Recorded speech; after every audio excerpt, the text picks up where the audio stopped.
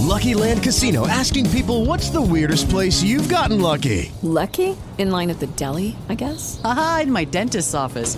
More than once, actually. Do I have to say? Yes, you do. In the car before my kids' PTA meeting. Really? Yes. Excuse me, what's the weirdest place you've gotten lucky? I never win and tell. Well, there you have it. You can get lucky anywhere, playing at LuckyLandSlots.com. Play for free right now. Are you feeling lucky? No purchase necessary. Void where prohibited by law. 18 plus. Terms and conditions apply. See website for details.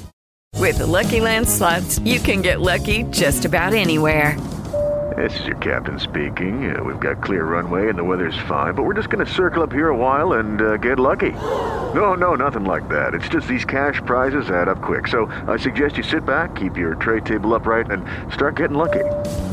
Play for free at LuckyLandSlots.com. Are you feeling lucky? No purchase necessary. Void where prohibited by law. 18 plus terms and conditions apply. See website for details.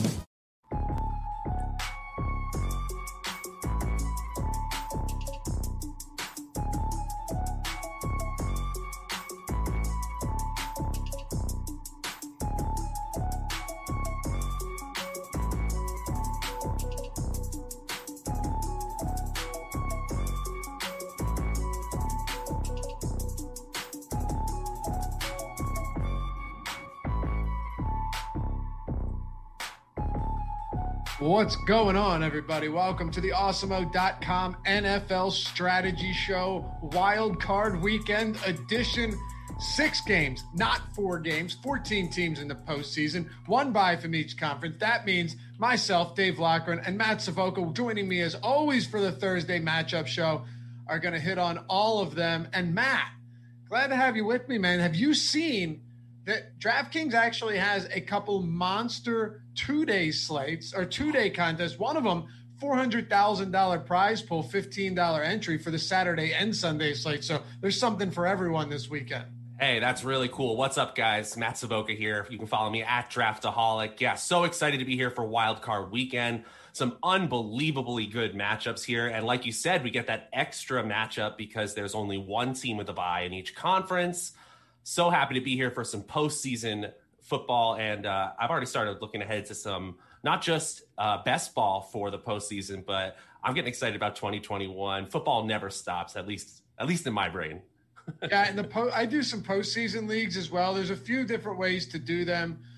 You can do ones where you play each week, but you can only play one player once going through the postseason. And there's another format that I've had a good amount of success in where if you guys want to try this, it's not a promotion or support or anything. I don't even remember the name of the site, to be honest with you. I get it sent to me in my inbox every year, where you pick everybody before it starts. So you have to figure out, the teams with the buys, do you want to load up on them? And then you're pretty much stacking teams because you're hoping they get to the Super Bowl. It's a pretty cool format. It's tough, but it's fun. Anyway, we're not here to talk about that. We're talking DFS, DraftKings, FanDuel, you name it. And as always, we're happy to have you guys with us. So hit that thumbs up. And more importantly, help us get to that 50,000 YouTube subscriber mark. Man, we are close.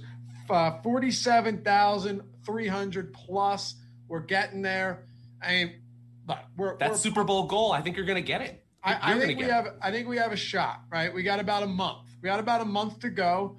That would be about 2,650 we'd need over the next 30 days. So, 51, 52, 53% of people that actually watch this show are even subscribed to it. So there's a lot of you that watch it. Maybe you enjoy the content. You think we put out some great free stuff. Maybe we've helped you along the way. We help you prep for these slates. If you haven't subscribed yet, it's the least you could do, and it's greatly appreciated. But it helps you as well because we show up on the browse feature, the recommended feed. You'll always know when we go live, all of that great stuff. So, hey, join that Awesemo community here at YouTube. And if you hate it, just unsubscribe and forget we ever existed. By the way, you can follow me at Laughy_D, LOUGHY_D. Matt already mentioned it, at Draftaholic for him. You ready to get started? Absolutely. Let's roll. Let's make it happen, man. Indianapolis at Buffalo. The Colts here, 6.5-point dogs, 51-point total. We'll start with the Colts, and then we'll talk about a Buffalo Bills offense that has looked legitimately unstoppable over the past couple of months. With or without John Brown, hasn't mattered. Stephon Diggs is dominant. They don't even need to lean on the run game because the passing offense has just been so spectacular. But on the other side, the Colts like to lean on their defense. They like to lean on Jonathan Taylor. They want to lean on the run game and, scarcely use Phillip Rivers only when they need to. I don't know if they're going to be able to do that this week, Matt, which is what makes this such an interesting matchup, especially given Phillip Rivers' very low projected ownership, super low salary. I'm not saying he's great. He hasn't been a high upside, high ceiling fantasy producer this season. But if you're talking about a 3-game slate, say you're just playing the Saturday, to me, I have some interest in game stacking this, like a mega game stack with 2 Bills. But I'm okay with running some Colts stacks with Rivers at quarterback and then running it back with 2 Bills or so. What are your thoughts on the Colts passing attack? We'll start there first, and then we'll get to the run game. Yeah, we're going to start the show out in agreement here, All where right. It looks like the Bills have to lean on their passing game. They have done so all year. And actually, we'll get to the running game in a minute, but if you're playing any kind of those best balls that we mentioned, I think the Bills passing attack is such a great team to load up on because they may get a benefit of that extra game. And if you look at wild card teams that have a chance at winning or even just going to the Super Bowl, the Bills may be up there with the very best of them, maybe with New Orleans as well. So going back to the Colts passing attack, it's hard to see a scenario where they don't have to pass to stay in this game, to stay competitive. And I know people are going to gravitate to Jonathan Taylor despite his high salary, but I really like this idea in this small slate to lean on Phillip Rivers. And then depending on the size of your tournament, that's where you start to differentiate how you play the receivers you want to go with. Obviously, Stephon Diggs on the Bills side is going to be incredibly popular, but assuming that the Bills are at full strength, you could easily play some combination of Cole Beasley or John Brown. Both of them really interest me this week. And on the Indianapolis side of the ball, T.Y. Hilton, I think, looks really good. If you look at expected fantasy points per game, he's actually 4th on the Saturday slate among wide receivers, and he's 11th in salary. So the Osmo projections are also very bullish on him this week. I don't mind going there at all. And especially if you're playing in these larger field tournaments, I've said this before on the Matchups show. I always like leaning on Phillip Rivers passing down back when we think that Phillip Rivers is going to be fantasy viable. That means Nyheim Hines might be a solid pivot play off the very popular Taylor. And you can obviously say he's part of the passing attack as well. So I don't hate that as well. Longbone Malone says, all the ownership will be on Brady and Allen, I'd assume. You're mostly right, but it's basically Allen and then a huge drop-off right to Brady, and then a slight drop-off to Wilson, another slight 3-4% drop-off to Phillip Rivers. That's what we have right now, at least at our Awesemo.com ownership projections. They've proven to be pretty accurate, though. So, that's essentially what we're looking at now. I don't want to get to Buffalo just yet, though, Matt, because I think – and by the way, I'm with you. You hit on some Buffalo. I have like a hair on my eyelash, and it's driving me nuts. I couldn't keep going. Just unprofessionally need to fix that to keep moving here. I think with Buffalo, you've seen a lot of price tags come down, and justifiably so, because John Brown is back. Cole Beasley has been excellent, but with John Brown back, what type of an impact does that make? Beasley did not practice yesterday, and we'll get to that. But ultimately, I think T.Y. Hilton is still extremely viable here. He's not overpriced. He will get some ownership, but only $5,100. Michael Pittman has fallen off the metaphorical cliff recently, but he's almost minimum salary in a game that has a 50-plus total. Also in a game that Indy could absolutely be forced to throw the football. And I think, Jack Doyle, I don't like that. Even when he's out there, he's running like 10 to 14 routes per game. But Nyheim Hines, to me, stands out as a really fascinating option. He's reasonably priced. He's someone that if this, and I'm assuming at least, that there's a good possibility that the Colts fall behind if the Bills continue to roll as they've done. If that's the case, Nyheim Hines could see a pretty high target count in this one, and his ownership right now really isn't that crazy.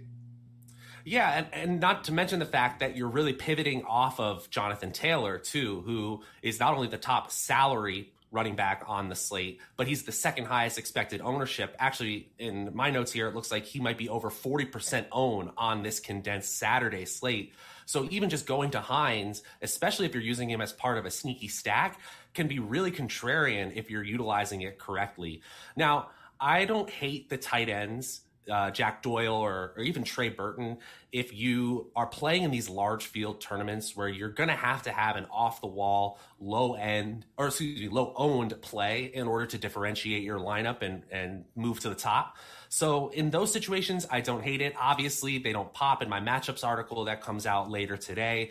You're going to see that I recommend them as MME options, but again, they're not exciting at all. And same with Michael Pittman. However, that means we still have to be smart about what contests we're playing. And in a game where we have a high expected total, and the Colts actually have a very small win probability, under 30%, depending on the win probability model you're looking at, they're going to have to pass. The points that they use to keep up are going to have to come from somewhere. So if you're playing in a big tournament, those players down the Colts list they're not exciting, but they're not bad either. Chris asked a great question. And guys, if you have questions, Matt and I only have 6 games today, so I think he'd agree. We're happy to take some questions. Yeah, we can dive deeper. Less like 1v1 questions and more so just overall strategy questions and lineup configuration ideas and stuff like that. Chris had a good one. He said, for Saturday only slate, do you think rostering both Colts running backs in the same lineup is viable? Matt, I'll just give you a quick answer and turn it over to you. On a 3-game slate, I absolutely think that's viable. If this evolves into a shootout, Jonathan Taylor could fall into the end zone twice and still have a big game, and Nyheim Hines could still be involved. On a bigger slate, I wouldn't recommend it. I don't think it's necessary, but I'm not totally opposed to that on such a small slate. No. What about you? I agree. I think the basic rules of the main slate are to be bent, if not broken, on these smaller slates. And it's actually really exciting because we don't get a ton of 3-game slates in the NFL, not to mention back-to-back 3-game slates. So take those rules that we fundamentally use during the regular season and see where you can bend those rules. I like Hines and Taylor. I don't need to go there, but I don't think it's a terrible idea, especially if you think that the Colts end up keeping pace with the high-powered Bills offense. All right. Anything else for the Colts? Not really here. I think their defense is going to be strong in this matchup, and there's a small chance that this game just turns into an ugly playoff matchup. And there is some viability in saying that Colts defense is strong enough to just make this a lower scoring game than the Vegas implied total. So in that scenario, maybe you could really lean on Jonathan Taylor a lot, but that's all I'll say there. All right. On the Bills side, Josh Allen's ownership is astronomical right now for a quarterback, right? 39% on DraftKings is up there. On FanDuel for this same slate, Allen's coming in at, where is he? He is 45%. And that's on a 1-quarterback site, Matt. So, I'm sorry, both are 1-quarterback sites. But the price point on Josh Allen is on FanDuel $9,000. So on DraftKings, he's what? 75.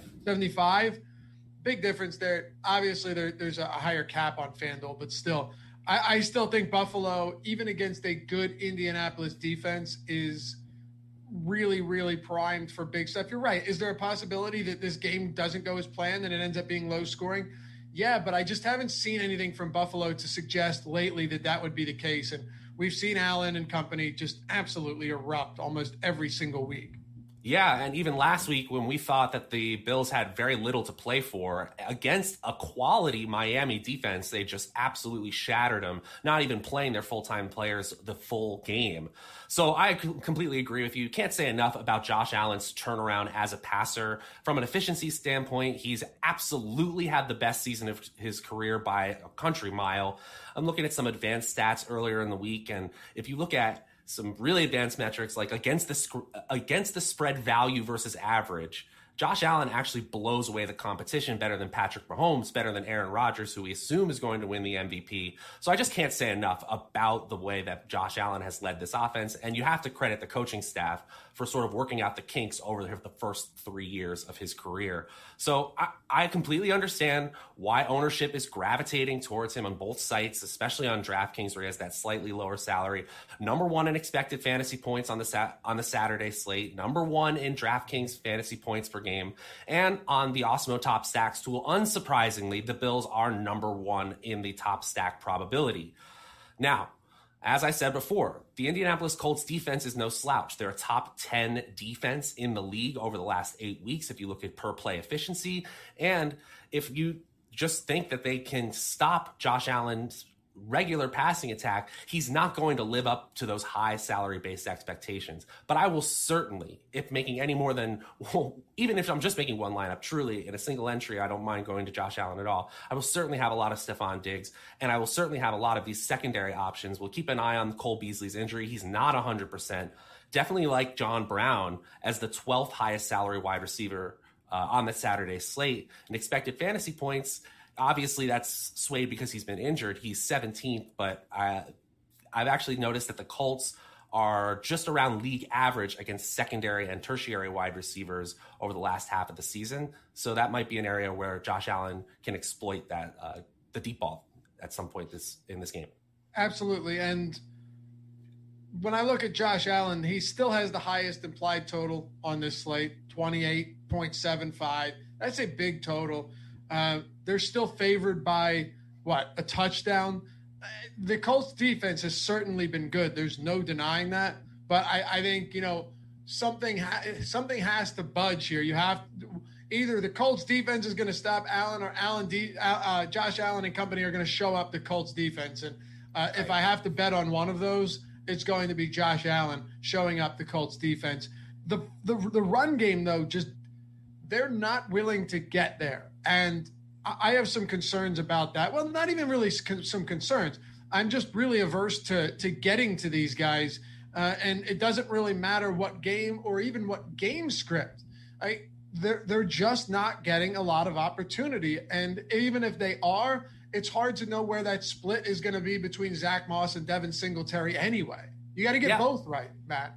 Yeah, and whenever we have to get multiple parts of a guessing game right, we're lowering our odds, if you will. Yes, we could still be right ultimately, but it's very tough. And actually, in my matchups column this week, I left Antonio Williams' week 17 expected fantasy points in my running back graph because it just showed how valuable a one running back system would be in this Bills offense. But the bottom line is this split down the middle, almost 50-50 running back committee with Zach Moss and Devin Singletary, just really, really tough to bet on. Yes, could one of them fall into the end zone multiple times in this game where they're favored to win by a touchdown, and they have almost 71% chance of winning if you look at win probability? Yeah, we usually like running backs from games like that. So if you want to get contrarian with the Bills offense and thinking that one of these guys plunges into the end zone multiple times, I don't blame you at all. But there's nothing in the stats to say that they're going to get enough usage to be worth their salary-based expectations. Even Zach Moss is the 8th highest salary running back on a 3-game slate. The Osmo projections aren't excited for him, and really not with Singletary either as the 11th highest running back in salary on Saturday. So just not a ton there, although we can see scenarios from a game script perspective where they just kind of get lucky. That's really what has to happen. All right. And last thing here, because we had a question that I think is a viable one. Who benefits the most if Cole Beasley sits? If you just look at slot performance over at Pro Football Focus, Matt, if you were to just take week 17, granted, a lot of these starters didn't play their full allotment of snaps, but still, Isaiah McKenzie saw 25 snaps in the slot. That was way more than anybody else. So I would assume that when John Brown is out, it benefits Gabriel Davis more, but I think Isaiah McKenzie could see a little bit more opportunity at a discounted price point if Cole Beasley ends up sitting out. Yeah, it feels a little point chasey since McKenzie had that blow-up game in week 17. I can't say I'm excited about it, but in terms of opportunity, he might get that. I agree, and I wrote something about McKenzie as well in the column where it doesn't feel great, but I think knowing that there's going to be so much ownership surrounding the bigwigs on the Bills. Lucky Land Casino, asking people, what's the weirdest place you've gotten lucky? Lucky? In line at the deli, I guess? Aha, in my dentist's office. More than once, actually. Do I have to say? Yes, you do. In the car before my kids' PTA meeting. Really? Yes. Excuse me, what's the weirdest place you've gotten lucky? I never win and tell. Well, there you have it. You can get lucky anywhere, playing at LuckyLandSlots.com. Play for free right now. Are you feeling lucky? No purchase necessary. Void where prohibited by law. 18 plus. Terms and conditions apply. See website for details. With the Lucky Land Slots, you can get lucky just about anywhere. This is your captain speaking. We've got clear runway and the weather's fine, but we're just going to circle up here a while and get lucky. No, nothing like that. It's just these cash prizes add up quick. So I suggest you sit back, keep your tray table upright, and start getting lucky. Play for free at LuckyLandSlots.com. Are you feeling lucky? No purchase necessary. Void where prohibited by law. 18 plus terms and conditions apply. See website for details. Offense, Josh Allen, Stephon Diggs, and if Beasley's out, there's probably going to be a lot of ownership on Brown as well. I don't completely hate it in large field tournaments. Yeah. And if you're wondering how he had that many fantasy points, the guy also had a return touchdown, a punter kickoff return. So, All right, Matt, let's talk about the Rams in Seattle. Really, really ugly game. I mentioned yesterday on Twitter and on our strategy show, the First Look show with Matt Kajeski and Kyle Dvorchak, that the Seattle Seahawks have been it's a Jekyll and Hyde type season for them from the first half to the second half, right?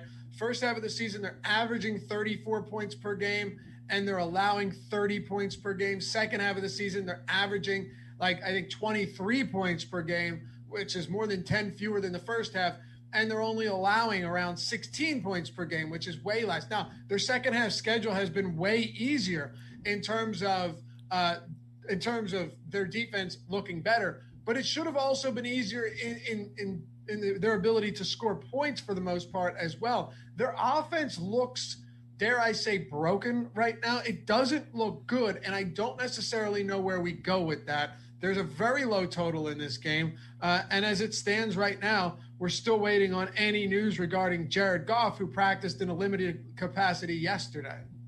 Yeah, and I think we saw Sean McVay, who's going to keep things very, very close to the vest. Expect a lot of coach speak heading into the weekend, and then probably around 11 a.m. Eastern Sunday, we'll probably know who's starting by that point. Still, it's hard to imagine a scenario where the Rams start John Walford and beat the Russell Wilson-led Seahawks in this game. About a 65% win probability for the Seahawks, and yeah, like you said, we're seeing a tale of two offenses and a tale of two defenses. They actually now rank 8th in the NFL. That's among the 32 teams, not just playoff teams, in rush defense on a per-play basis, which is pretty good. They're still 19th against the pass, but that top-tier offense also fell off, and we're seeing a team right around 10th in the league in offensive efficiency, and actually worse in passing than they are in rushing, finishing the year, which is weird, based on that whole let Russ cook movement to start the season. One thing I did notice is that DK Metcalf is cheaper than Tyler Lockett for the first time in weeks. And it makes sense because Metcalf's expected points number have really fallen off a cliff, as like you said. And Tyler Lockett looks healthier, caught multiple touchdowns last week. But I still like Metcalf this week in that scenario where, maybe the Seahawks are able to catch lightning in a bottle, get to that early season form. Metcalf is going to be a huge beneficiary here. And you know what the ceiling is. It's one of the highest ceilings of any receiver in the NFL. So when I see that there's just slightly limited ownership, he's the third highest wide receiver, I believe, in our ownership rankings at the time right now. I think I like Metcalf a lot, even more than Lockett, especially with the price difference. How much do you worry about the Jalen Ramsey matchup for Metcalf?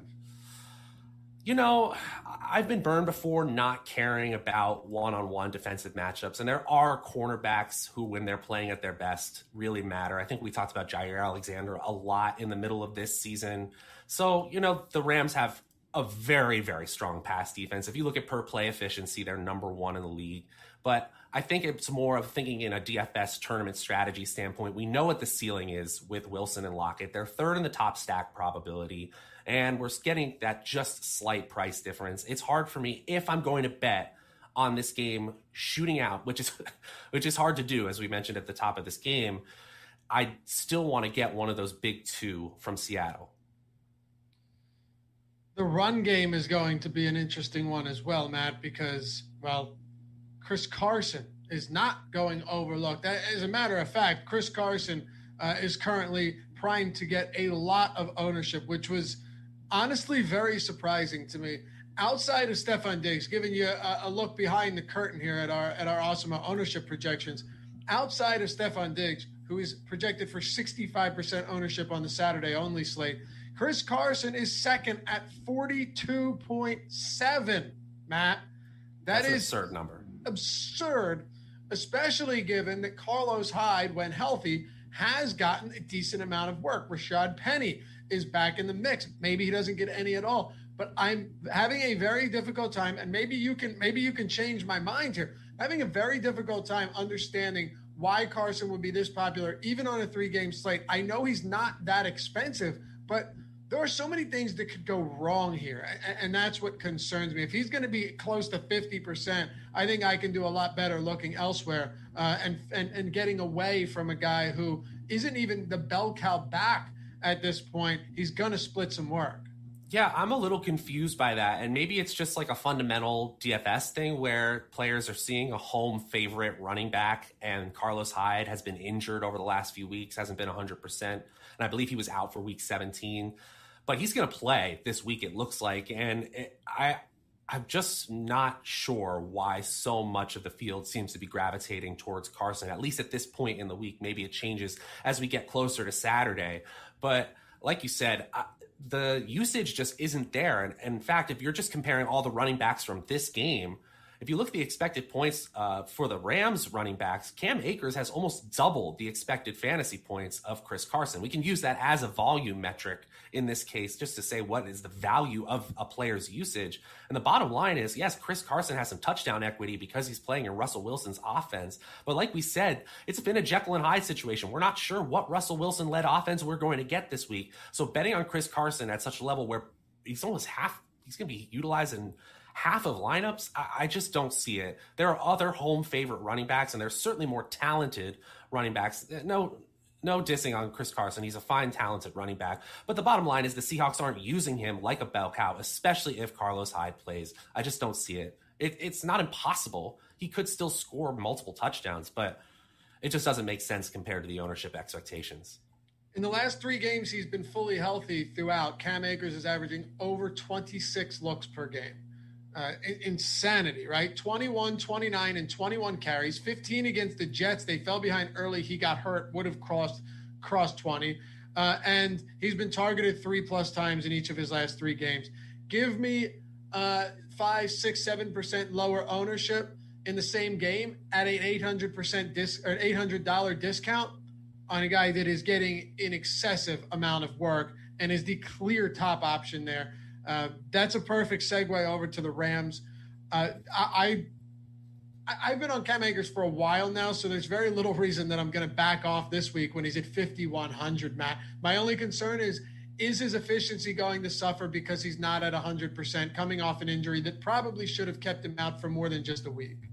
Yeah, I have the same concerns as you. And if you look at fantasy points scored above or below expectation, he is playing at a slightly inefficient level. That said, the Rams running backs are banged up, and I certainly don't bet on Malcolm Brown turning into this bell cow running back. They wouldn't have drafted Cam Akers if they felt like Malcolm Brown was a bell cow running back. They had him on the roster when Todd Gurley was the number 1 back in Los Angeles. So like you said, if Cam Akers is healthy enough to start, I think you're going to see a ton of touches for him. And he's kind of not game script dependent. I'll word it that way. I don't think that even if the Seahawks get up by 2 touchdowns, that Cam Akers is going to come completely off the field, even if they're staying in this passing attack for the remainder of the game. Jared Goff or John Wolford, depending on who starts, they both have leaned on short passing attacks all year long, despite having a fast-paced offense. So we always lean on running backs in those types of offense. And, there really just isn't a talent comparison healthy for the Rams. Cam Akers is really all alone in that backfield. And like you said, the touch totals have been fantastic. I'll bet there instead of Carson. In the 4 games that he's been the clear lead back, Cam Akers has run 50 receiving routes. So is it a lot? No, but it's enough. And like you said, is he game script dependent? I don't think so. If you can get 3 to 5 targets in a game like that, or a game where they weren't playing with a big deficit, I'm fine with that. Malcolm Brown, 65 receiving routes in those games, which is kind of interesting. But it led me to look at what happened in week 17, where Akers had those 4 receptions on 4 targets, and he actually ran one more route than Malcolm Brown. So the tide might even be turning there as well. And if that's the case, we're in business. No more convincing is really needed here. So what are you doing with the LA Rams pass catchers? And I guess it's really hard to answer that question until we get a definitive answer on whether or not Jared Goff is going to be active. Right. And if you do have Jared Goff healthy, then, for the first time in a few weeks, you have Goff, Woods, and Kupp all available at the exact right time that you would need them. And I don't have a hugely strong feeling about which way this game is going to go from a matchup standpoint. But if you look at expected fantasy points in games that both of them played, Robert Woods still had much higher usage in those games this season. So I would lean towards Robert Woods just a little bit here. Again, we're not excited about a team that has a 35% win probability in general, but I think Robert Woods has a modest salary. He's 7th among wide receivers. And if you look at his expected fantasy points, he's actually 4th among wide receivers on the slate. The Seahawks have still struggled over the last 5 weeks with primary wide receivers, ranking last on the slate in fantasy points allowed over opponent averages. They're allowing almost 3 points per game more than the number 1 receiver's fantasy average on the season. So there's some hidden upside for Woods, especially if you think that the Rams have to pass to keep pace with the Seahawks. But like we said at the beginning of this game, we're not exactly sure that's the type of game we're going to get, especially with this being the 3rd time these teams have faced each other this season. Sure. Chronic Necrosis says, by the way, dude, that's just a dark name. I don't know what. I'd love to know the origin of that. Maybe I don't want to know the origin of that. He said, I'm square. Here's why Carson. He's saying it's hard to pass on the Rams. Wilson is cold. Seahawks like to run historically. I only bring that comment up because if there was an argument to be made for Carson, that would definitely be the argument. Like their passing game can't get it going. Low scoring game. They might not need to lean on Wilson, which maybe they don't want to right now. So I get it. Don't get me wrong. I totally understand it. I think the argument against it is just Cam Akers is cheaper. And while both of them have difficult matchups, his volume is pretty much locked and loaded. But if, like Matt said, you want to take that touchdown equity into consideration, then maybe Carson gets the upper hand. But I guess we'll find out. We've given you enough information. Now you can make those decisions on your own. It's time to turn to Tampa Bay and Washington, Matt. The Washington football team looked like they wanted to miss the playoffs last. Oh, yeah. What a disastrous performance from Alex Smith and company. They're 8.5-point favorites. Ready for this one? Ready for a laugh? At home. And there's a 45-point total in this game. Yes, what are they, 7-9 or 6? No, they're 6-10. And does it matter? 7-9. They're 7-9? Okay. Yeah. The 7-9 Washington football team hosts the Tampa Bay Buccaneers. Again, 8.5-point favorites are the Bucs on the road. I want to start here because Tom Brady has thrown 40 touchdowns this year, Matt. He is a 40-touchdown passer at age 67. And it's remarkable what he's been able to do. The thing is, number one, what type of respect, and these are not rhetorical questions, I'm asking you, what type of respect do we have for Washington's secondary, for their pass rush, for their defense as a whole? And two, how do we try to draw any conclusions on where the ball is going to go to? Because Gronk, since getting in game shape, has looked way better. He's a deep threat now. Antonio Brown in the mix is coming off 2 solid games. Chris Godwin is another one where relegated to the wide receiver 3 spot in some games, but he's still an absolute stud. And Mike Evans didn't practice yesterday with that hyperextended knee, and we don't know what's going on there. We haven't even talked about Ronald Jones and Leonard Fournette yet, but let's sift through this madness in the passing game first. Okay, yeah, starting with this passing game. Congratulations to 110-year-old Tom Brady and having a fantastic season. But, the bottom line is they're a very balanced team. They're ranked top 12 in both run offense, run run offense, run defense, pass offense, and pass defense. And as we've mentioned in previous shows, they like to spread the ball around passing wise. Tom Brady doesn't really care who he's throwing to out of all those superior weapons. There may be a little consolidation this weekend. I'm just going to say it. I think Mike Evans sits, or at the very best is a decoy, a shell of himself. That injury just looked bad. Man, that was tough to watch. I felt terrible for him. Yeah, I mean, I just felt terrible for the guy because he was trying to get to that 7th straight 1,000-yard season, and you congratulate him for it. But man, it came at a price. And I will say that Antonio Brown, forget what you think about him as a person, has really come on at the second half of the season. He now ranks 2nd among all wide receivers on the Saturday slate in expected fantasy points per game and 2nd in DraftKings points per game. And he's 3rd amongst Tampa Bay receivers in salary, actually 8th overall amongst wide receivers. So I think I'm going to have a little bit of Antonio Brown at 6,100 on DraftKings, only the 10th highest owned, at least in our awesome ownership projections, wide receiver as well. So that's the first place I look, but I like Tom Brady on his own. I think it's completely viable to play Tom Brady on his own without just betting on the passing, especially if you're looking at something like a single entry where you need to deviate just a little bit in your lineup. I think Tom Brady, compared to salary-based expectations, is one of the easiest bets in this Saturday slate. So he's by far my favorite. And then it's really about contest and the way I'm differentiating my lineup, how I go with my receivers. Okay. Here's an interesting question. You know what? Let me get back to that. Let me get back to that in a second. It was essentially, what do you think is better, 4 wide receivers or 4 wide receivers or 3 running backs on DraftKings for tournaments, Matt? And I think a lot of people will tell you that the 4th wide receiver makes more sense, especially given the fact that games that generally go nuclear have a lot to do with both passing attacks going off or just an all-out onslaught from an opposing team's passing attack. What do you think? Yeah, I sound like a broken record, and I apologize, but contest selection, once again, really matters here. If you're shooting Let's for say upside, large field. In a large field tournament, obviously, in most circumstances, wide receivers have that higher ceiling, which is what we're shooting for here. I do have some rules I like to bend when it comes to that, especially when you have – I can think of like a couple of Mike Davis weeks where he was just so incredibly cheap, where it just makes sense if you want to really stack up on high price, high owned options and then just get that chalk low priced running back in there as a flex. I never hate that. But for the most part, like you said, wide receiver is the way to go, especially in full PPR. But you're right. Context is one thing too, of the slate as well. You know, like you said, there was that Mike Davis week. There will be weeks where there's such great value at running back that it opens things up, and now you can throw in 3 stud wide receivers and a good tight end. Like, yeah, there's context for sure.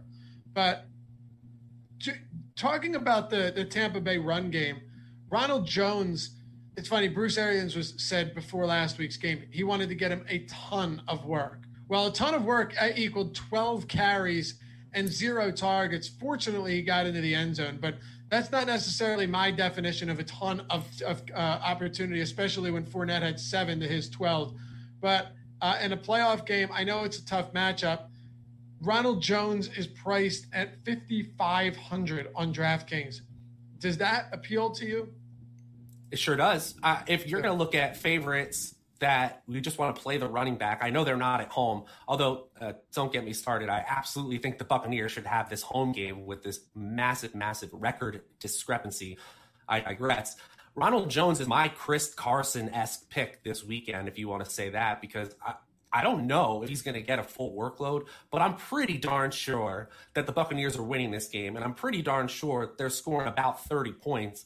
If so, I want the running back from that team, the starting running back from that team. Yes, when I look at expected fantasy points, it's not incredible. Basically, when Leonard Fournette has been on the field. Hey, guys, it is Ryan. I'm not sure if you know this about me, but I'm a bit of a fun fanatic when I can. I like to work, but I like fun, too. It's a thing. And now the truth is out there. I can tell you about my favorite place to have fun. Chumba Casino. They have hundreds of social casino-style games to choose from with new games released each week. You can play for free anytime, anywhere, And each day brings a new chance to collect daily bonuses. So join me in the fun. Sign up now at ChumbaCasino.com. No purchase necessary. VGW. Void were prohibited by law. See terms and conditions. 18+. If you look over the last 5 weeks, they have almost identical usage from an expected fantasy points standpoint. But we still know that the touch total for Jones is very likely going to be the highest on the team. And the Awesemo projections are also bullish compared to salary-based expectations.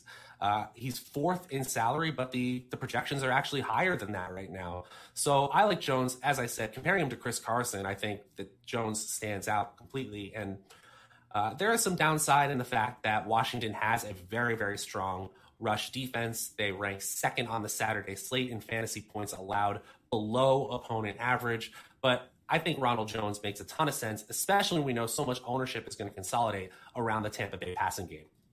Since I want to get through this show in a relatively efficient time, I'll ask quickly, any interest in Leonard Fournette? Again, large field tournaments, sure.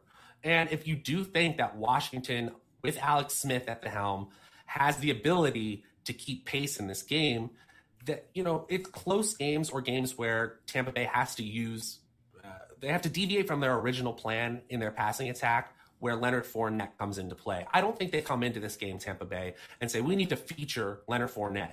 Do I also think they're going to design some plays for him? Yes. He's just not a player that I think they prioritize, and so he's not going to be a player I prioritize either. Okay. On the other side of this one, Washington, big dogs at home. A lot of times that lends itself to J.D. McKissic being pretty valuable. It's also possible that if Antonio Gibson stays on the field, he'll be getting a lot of that pass catching work. And I think one thing that we can't overlook is a couple of these big games for McKissic resulted in Antonio Gibson coming off the field early or getting hurt. That would be my one reservation here, is that Gibson actually gets more passing down opportunities than we initially suspected. And while McKissic gets some work, it's not what we may have originally thought it would look like if they fall behind. What are you doing with Washington's offense? Yeah, none of the running backs really, really excite me. Gibson especially, when we know that the ceiling is capped because of the just consistent passing down usage of McKissic. I'm not expecting Antonio Gibson to be able to run over the number one rush defense in the NFL. And if you look at just fantasy metrics, fantasy points allowed under opponent average, by far the Buccaneers are the number one defense on this slate. So running back that's not slated to catch a lot of passes and is supposed to lose the game, not someone I'm very excited to get to, especially as the third highest running back salary.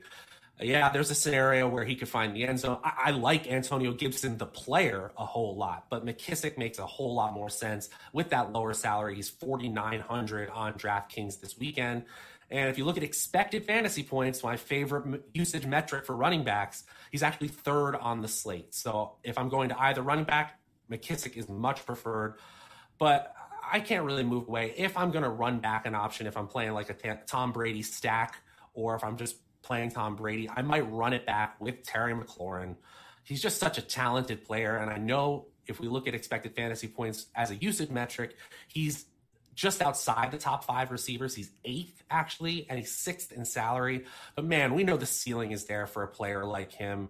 And the Tampa Bay defense, though really respected as a pass defense, is actually slightly worse than they were at the beginning of the season, and they struggled against primary wide receivers. They actually rank second worst on the slate in fantasy points allowed, above opponent averages. So there's a little bit of upside for Terry McLaurin, especially since we know, or we really think that the Washington offense is going to be forced to pass. Terry McLaurin and Lance Thomas. First of all, McLaurin, I don't know how healthy he is. I'm going to assume Lance Thomas, former Duke basketball superstar. Logan Thomas. I'm sorry, I'm just joshing. Dude, I can't get that right. So just don't even expect me to get that right. It's one of those names that I will frequently get wrong, because when you do basketball and football content, it's way too easy to mix it up. But yes, thank you for the correction. Logan Thomas, his ownership is, let's see if it's moved, 30% at tight end on a slate that is devoid of tight ends. Logan Thomas is getting a ton of it. And then Rob Gronkowski came up about 20%. Anything interest you from McLaurin to Cam Sims to Logan Thomas, and then we can start on this Sunday slate. Yeah, I completely understand why people are gravitating towards Logan Thomas. I will say that if you look at the metrics, the usage metrics for Thomas with Alex Smith at quarterback versus other quarterbacks this season for Washington, the usage is a little bit lower, but still number one on the slate in expected fantasy points per game and just DraftKings fantasy points per game. So I'm completely fine with him despite being the highest salary tight end on the slate. I can't believe we're saying that Logan Thomas is the safe option at tight end, because I certainly don't feel that way. But with tight end being the volatile position that it is, I completely understand why people are gravitating there. I don't love it, but I don't hate it. Okay. Anything else here? Cam Sims over Steven Sims for me just a little bit because that usage is higher, but 100% boy, that's large field tournament back-to-back weeks. Yeah, there you go. So there's that. Yeah. Is he exciting? Absolutely not.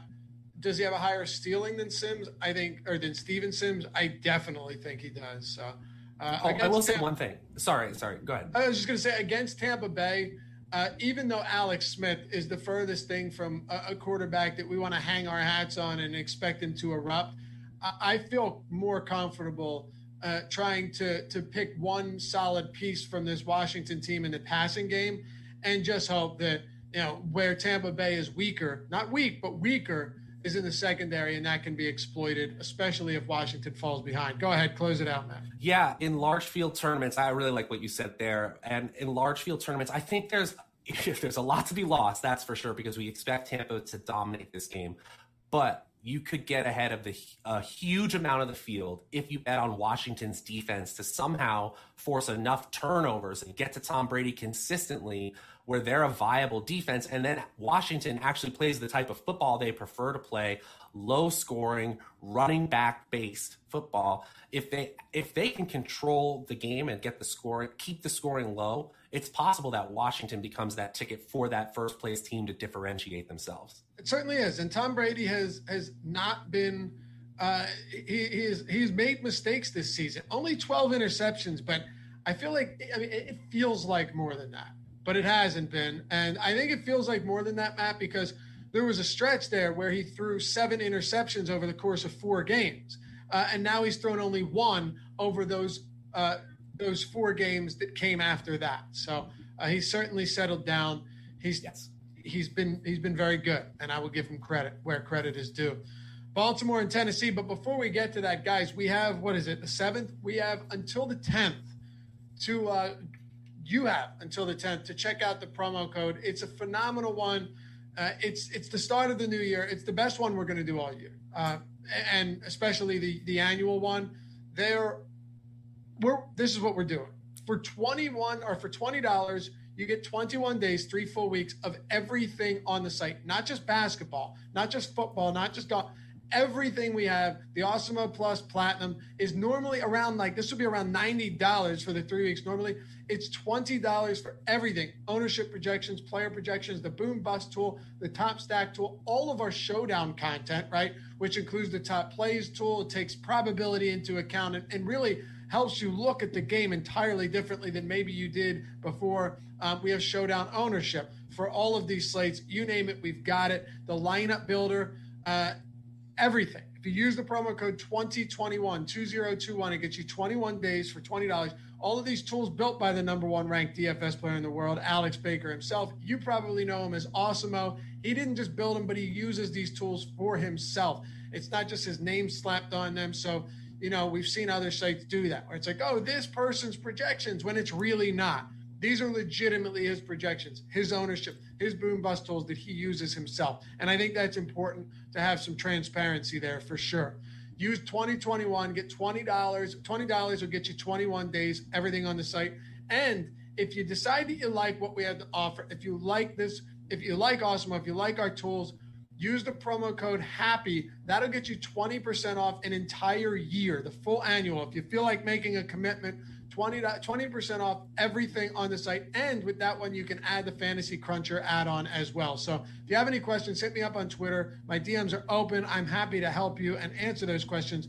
But if you don't, go to awesemo.com/promos and check them out. They're good till the 10th of January.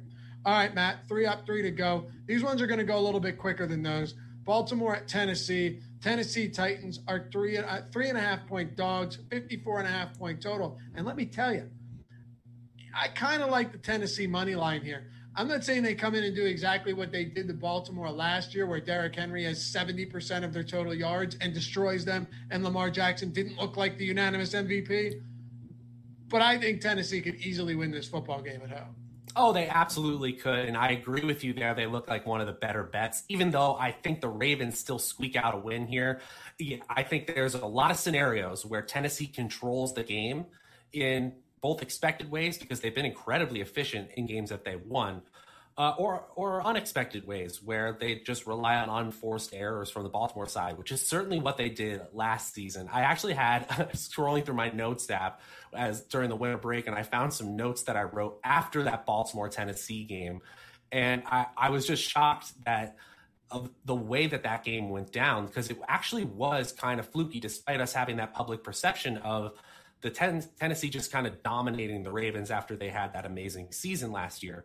The Ravens actually had 13 more first downs, more rushing first downs, a higher third down conversion rate, more plays run, higher yards per play, more yards per pass, more yards per run, a higher time of possession, and more red zone opportunities. But the Titans had 3 more turnovers and a 100% red zone TD rate. And that will do it sometimes in the NFL, where you just turn the ball over just enough times to get the ball into the red zone. And then when you get in the red zone, you make use of those opportunities. Baltimore had a lot of drop passes in that game as well. They sure did. And, sometimes stats lie like that, because if you watch the game, you could tell that they had some backbreakers. I actually went on Twitter and defended Lamar because he was getting excoriated. Not to say he had a great game, but he didn't get any help. That's right. And from a narrative standpoint, I know I'm a numbers guy, but from a narrative standpoint, one of my best buddies, he's from Baltimore. He lives and dies with the Ravens. And I told him the Baltimore Ravens have been just kind of coasting through this entire season so that they could see Tennessee in the playoffs once again. I think they're hungry for this game. And I agree with you. I think the Titans really have a great chance to win despite being the underdog in this game. If you look at win probability models, the Ravens come out to about a 60% win probability. But the Titans really know how to control games, especially when Ryan Tannehill is playing at his most efficient. And boy, has he been efficient over the last few weeks. If you look at just playoff quarterbacks in drive efficiency, he's second to Aaron Rodgers in my true drive success rate metric. He's third behind Josh Allen and Tom Brady in per play efficiency. So he's been incredibly efficient as a passer as well. So, not to mention the fact that big dog Derrick Henry is back there. Now, I think that Baltimore has a really, really exciting passing attack here, but my most exciting play by far is still Lamar Jackson. The Tennessee defense is a liability. They actually rank outside the top 25 in pass defense and overall defense. So I really think Baltimore has a chance to run up the score here, even more than the Vegas total implies. All right. When it comes to Derrick Henry, Antoine, what's up, Antoine? Hangs out with us a lot in here watching the show. Says Ravens are prepared to stop Henry. They might be, but I have to think that they were prepared to stop him last year too, right? Like, what's different about Henry from last year to this year? That's a serious question, Matt. Like, I don't know. Yeah, sure, he had 2,000 yards this season, but Derrick Henry was absolutely dominant in 2019 as well. So I look at this as an instance where the reason I think Tennessee gets involved in so many shootouts, but also the reason that they are a very, very skilled offense, and throw that Green Bay game out the window. Cold weather, Aaron Rodgers and that team are just better than them anyway. But and they got down super early. The reason I think that they're a scary offense, Matt, is because everyone discredits Ryan Tannehill and the pass catching options, right? It's always Derrick Henry, shut Derrick Henry down and you win the game. What about A.J. Brown? What about Corey Davis? What about Ryan Tannehill, who can also use his legs? Like, this is a really good overall offense coached by a really good coach. I don't see it as just a stop Derrick Henry and win the football game situation. But if you do, you have to ask yourself, are you willing to take some shots on the Titans passing game against a very good Baltimore secondary? Yeah, I agree with you in a nutshell. I think that the Tennessee passing game as I said, has been incredibly efficient, and they're incredibly talented, especially with Corey Davis having the best season of his career. He's actually been strong in Titans playoff games over the last few seasons. It just kind of lines up when he's been healthiest in his career. But nonetheless, I think he is actually really exciting. Davis is as the 11th highest salary wide receiver on the Sunday slate. It's really hard to get to A.J. Brown. He's the highest salary wide receiver on Sunday. 7,100 isn't incredibly high in terms of percentage of the overall budget, but compared to his wide receiver cohort, it is tough to get there, especially when you consider Tannehill is the second highest salary quarterback on that Sunday slate. So I was surprised to see that the Tennessee passing attack was third in the top stacks tool for Sunday's game. That's a little bit of peek behind the curtain. We were able to get that info a little bit early before it's on the site. And if that's the case, if their top stack probability is just kind of middle of the road, I'm only going to be going to the Titans passing attack when I'm playing a shootout base around lineup for this whole game, where I think both offenses dominate the defenses on both sides of the ball. Okay. So final opinion on Derrick Henry for this week. His projection matches his salary-based expectations. If you're playing in tournaments, even small field, I think you can make an argument for fading him entirely. Okay. But he can still have the highest score on the slate, easily. Yeah, sure.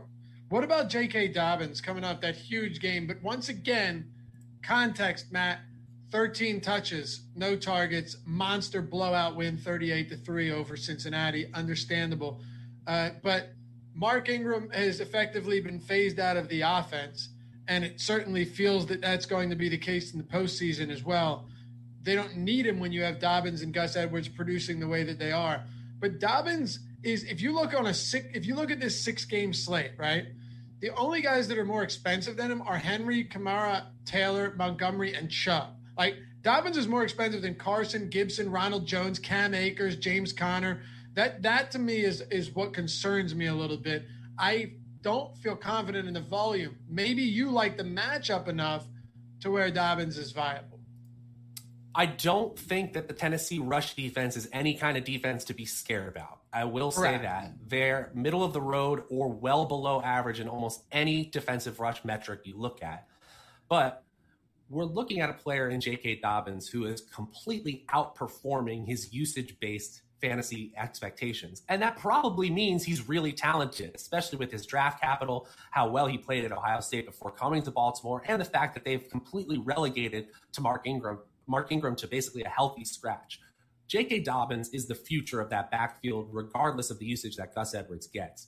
But if you just look at expected fantasy points and you compare the usage of someone like Derrick Henry, another player who we malign for not catching passes, he still has half the expected points usage of a player like Derrick Henry. And so to have a salary even close really doesn't make a lot of sense yet. We're really saying we're betting on efficiency, we're betting on ceiling, and that's really hard to do. Yes, it's possible he could break off another 70-plus yard run and just break the game wide open.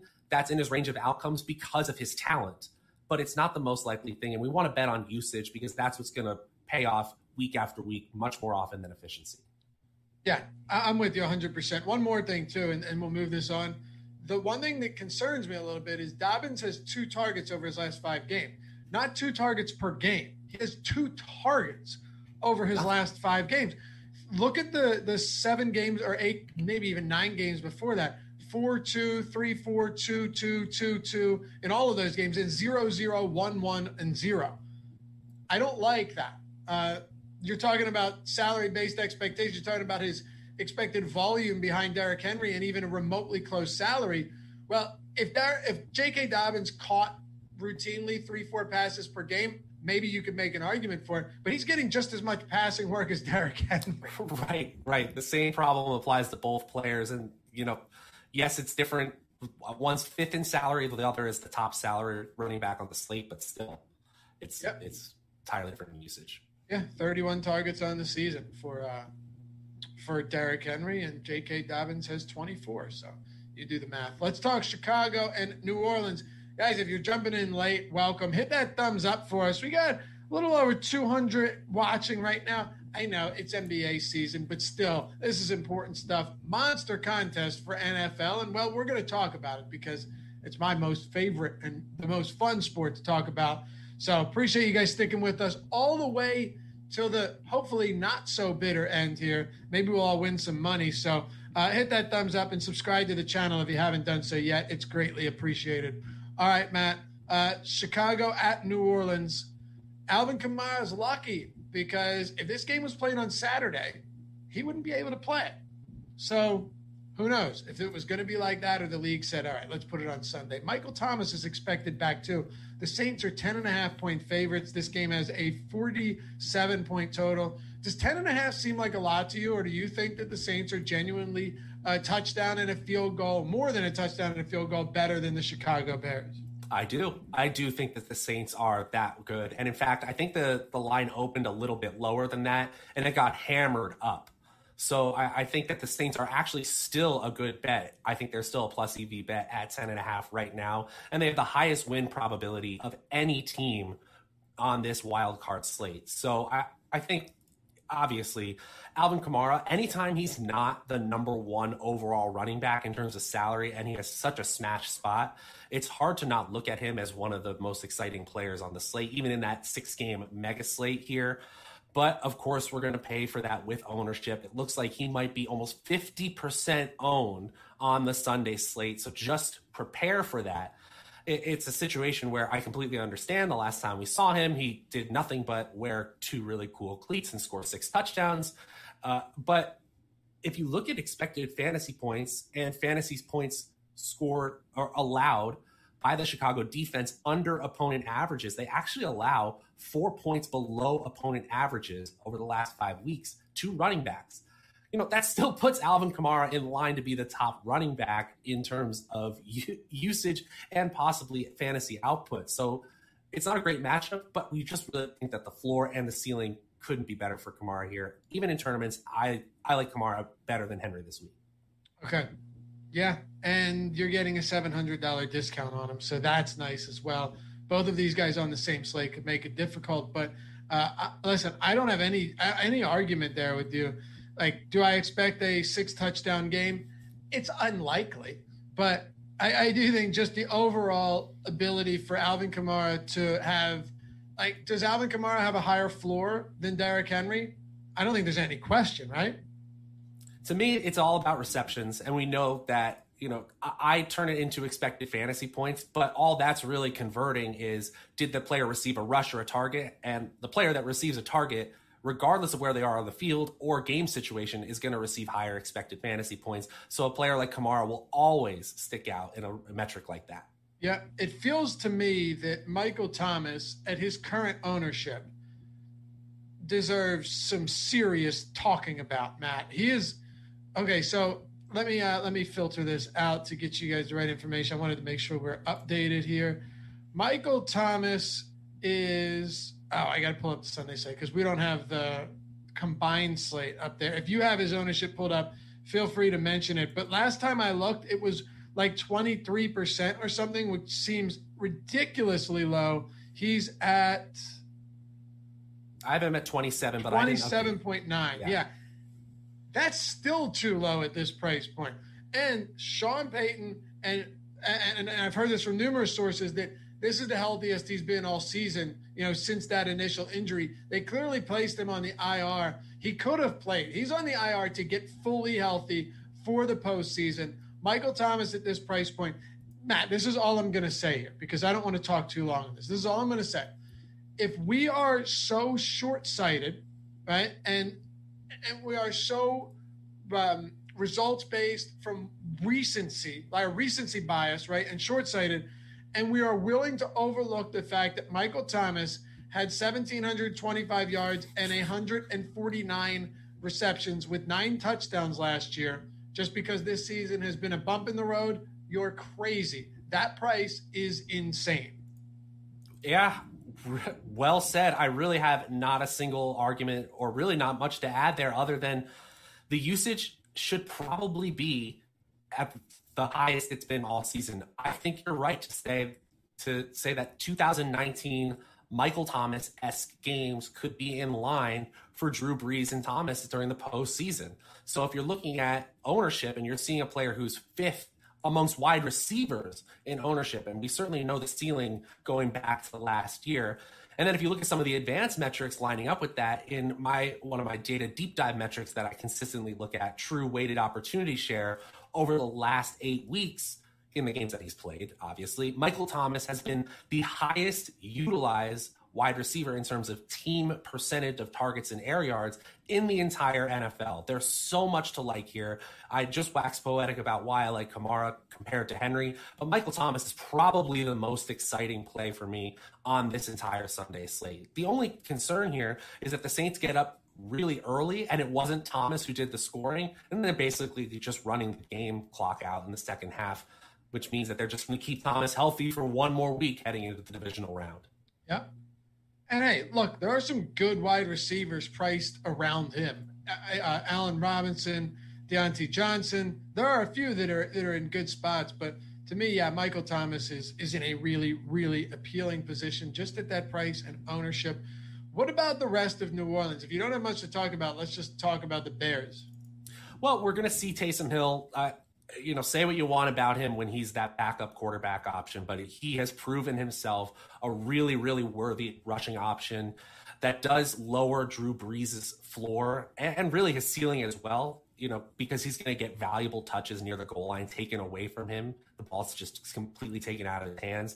And this secondary passing game, I like to see Emmanuel Sanders get to that passing incentive. Clearly, the Saints prioritized getting him that extra money, which was cool to see. But with Thomas back in the lineup, I certainly expect Sanders and Jared Cook to fade into the background here. They're large field tournament plays for me only. Okay. The Chicago Bears, big-time dogs, tough New Orleans defense. This game could get ugly, and if the 10.5-point total suggests anything, it's that it probably will. Montgomery's looked great, Robinson's looked great, and Mitchell Trubisky has been competent enough to guide this team to enough wins to get them into the postseason, to be seeing an unceremonious exit in the wild card round. But they're here, Matt, so we need to talk about them. Yeah, and hats off to the team. I didn't have a lot of expectations for the Chicago Bears coming into the season. They started hot, got really cold in the middle of the season, and then really pulled it together for the second half of the season. And if this is ultimately the end of their 2020 with the Saints being heavily favored, I think Mitchell Trubisky played himself possibly into a starter role in the next season. And David Montgomery really changed his perception around the league as this just plotter who didn't look nearly as elusive as his college expectations coming out of Iowa State, into a player who's now number one in expected fantasy points on a slate that includes Derrick Henry and Alvin Kamara. So hats off to them. And that's not even saying anything about Allen Robinson, who is the best wide receiver to never play with a good quarterback in the entire NFL. This is a team with a lot of offensive talent that's totally overmatched in this game. That's really the bottom line. The Saints are a fantastic defense. If you look at position-specific metrics, if you look at play-based efficiency, like expected points added, not allowed by defenses, they're one of the best teams against the rush and the pass. It's really hard to get to the Bears and get really excited about them. If I'm picking one of those three to bet on, Robinson, Montgomery, or Trubisky, it's Robinson, just out of talent. He's the second highest salary wide receiver, but the Awesemo projections have been projected for higher than that. So I really like him. I don't hate Montgomery or Trubisky at their salaries, but they're just not priority players even on a 3-game slate. All right. Here we go, Matt. Last one, Cleveland at Pittsburgh. Let's wrap this up. Appreciate you guys hanging out with us. Remember, we've got plenty of other content coming down the pike. Today, we already had, today we have the NBA Deeper Dive, 5:30. It's a 7:30 lock, which means live before lock follows from 6:30 to 7:30. I'll be with Adam Scher, and then Josh and Greg will take over from there. We also have the PGA Live Before Lock show at 1 p.m. Eastern. So coming up in just about 50 minutes, that is Jason Ruslan and Ben Rasa. And I think Alex Awesemo is going to be there as well. So be sure to stick around for all of that coming up throughout the day. All right. So Matt, let's put a bow on this. Cleveland at Pittsburgh. The Cleveland Browns, 5.5-point dogs, 47-point total. The last time they made the postseason, I was 15 years old. It has certainly been a long time. I'm 33 now. They last made it in, 2002? I believe so. 18 or 19 years ago now, but you get the point. It's been a long time. What are you doing with the Cleveland Browns? Can they generate enough offense, whether it be on the ground or with Baker Mayfield's arm, to pace this Pittsburgh team? Yes, I think they can. And I was actually surprised when I saw the win probability model spit out Pittsburgh as such a high favorite, because I feel like they have been incredibly volatile over the last few weeks. And, we'll go back to the Browns offense as you asked in just a minute, but with the Steelers having one of the least efficient quarterbacks in the entire league, or at least among playoff teams, that means that the Browns may not have to have a huge amount of offense in order to be competitive in this game. Now, I know having Joel Bitonio, one of the highest tenured Browns, missing this game is going to hurt that offensive line. But I still think against a tough Steelers rush defense, the Browns have a chance to dominate on the ground. They actually both rank 11th in the league, the Browns in rush offense and the Steelers in rush defense. So we really could just have a spot where both teams see it as a strength. That might keep the scoring down, but I think the usage will still be there for both Nick Chubb and Kareem Hunt. I don't think we're going to see a situation where the coaching staff, the limited coaching staff of Cleveland, just puts the ball in Baker Mayfield's hands and has him throw 50 times like he did towards the end of the season. I think they're going to see a very run-dominated attack that tries to keep the ball away from Ben Roethlisberger's pass-heavy pass attack, because they know the upside is still there despite that volatility. So who would you say your top options are from Cleveland? I think it starts with Nick Chubb. I think, honestly, that, again, it has a lot of these running back options that we were leaning towards all season long as top plays. If we finish this Saturday, Sunday slate and we say that Nick Chubb was the highest scoring running back, does anybody turn their head? Does anybody flinch? Absolutely not. But he's the fourth in salary, fourth in median projection, and fourth in projected ownership on the Sunday slate. So that means that players are prioritizing other running backs, David Montgomery, Alvin Kamara, Derrick Henry, more than Nick Chubb.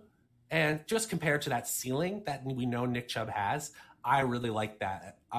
If you think that they completely stop the running game, the Steelers do, then I don't mind going to Kareem Hunt as the seventh highest running back on the slate. He's fifth in expected fantasy points among running backs and sixth in DraftKings fantasy points per game. So you're getting a tiny bit of a value there.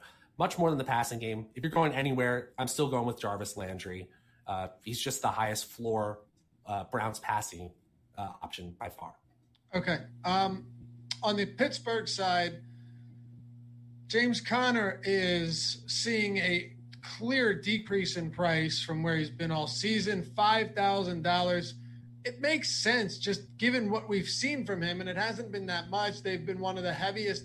They have the second highest pass ratio in the league this year, and usually you never see that with a team that finishes the year 12-4. It's like Jacksonville's throwing the football at a higher percentage than any other team. That makes sense. They're not good. They lose games. Pittsburgh had been good, but they continue to throw the ball at will. And James Conner's prices come down to $5,000. Now, it looks like DraftKings scaled down all of the pricing for these slates, so that makes sense. But $5,000 is likely going to put some decent ownership on Conner, and he is right now around 30%. Yeah, it doesn't make sense to me. If you look at the entire season in per play efficiency, the Steelers rank dead last in rush efficiency. And like you said, they're kind of on an island amongst playoff teams. If you look at adjusted pace of play and neutral down passing, they really pass more than any other team in the league. The only comparable playoff team is the Chiefs. And that's because they have Patrick Mahomes at the helm, that they're doing that kind of offense, that pass-oriented offense. The Steelers are doing it because they cannot run the ball. So, again, I think there's ownership gravitating towards Conner because the public believes that he's getting healthier, and we're looking at a home favorite running back. But we need to do our diligence here and look a little bit deeper. And frankly, I don't see any suggestions that, A, James Conner has a good matchup, or B, that anything's changed, that the Steelers can suddenly run the ball now that it's the postseason. if I'm going towards the Steelers in DFS lineups this weekend, I'm absolutely betting on the passing game. But it's really nerve-wracking to bet on Ben Roethlisberger and his options. Like I mentioned previously, the Steelers quarterback ranks dead last in true drive success rate amongst playoff quarterbacks. That's below John Walford, by the way, and below Alex Smith. It's dead last once again in per play efficiency. He's second to last in per pass efficiency over the last 5 weeks. Ben Roethlisberger is not playing well, except for the second half against the Colts, where they somehow pulled off that victory. You have not wanted to roster him at all. If you're choosing a receiver, I still think Deontay Johnson makes the most sense. He's actually second among wide receivers on the slate in expected fantasy points, but fourth in points per game because of the inefficiency of the offense as a whole. There's not really much exciting here for me. It feels like one of those games where one of these three guys, Johnson, Smith-Schuster, or Claypool, produces one of these slate-breaking scores. But just looking at the metrics, I can't really suss it out, so I probably won't be over the field on any of them. All right. Well, Matt, we've gone a little bit over an hour. I think that's not bad for the two of us for 6 games. But we should all be excited. Instead of having a 4-game wildcard weekend slate, we got 6, and we made it through the season despite some hiccups and despite so many, doomsayers acting like it wasn't going to happen, but it did. And I'm here to say, told you so. Let's have some fun. Let's win some money, and we'll see you back here very shortly. Another strategy show tomorrow as we get closer to the start of the wild card week. It will be myself and Alex Baker going through everything for the strategy show Friday morning. And Jordan, you asked, do I have a day off a week? Well, I said yes, but sometimes I work on the day off. Well, that'll be tomorrow, Friday, but I'm okay with it because I like football and I like you guys. Anyway, stick around for all of the stuff coming up. Live Before Lock for PGA, Deeper Dive, Live Before Lock for NBA, everything. If you need it, we got it right here at the awesomemode.com YouTube channel. And follow Matt at Draftaholic, myself at Laffy_D. We'll catch you guys back here soon. Good luck this weekend.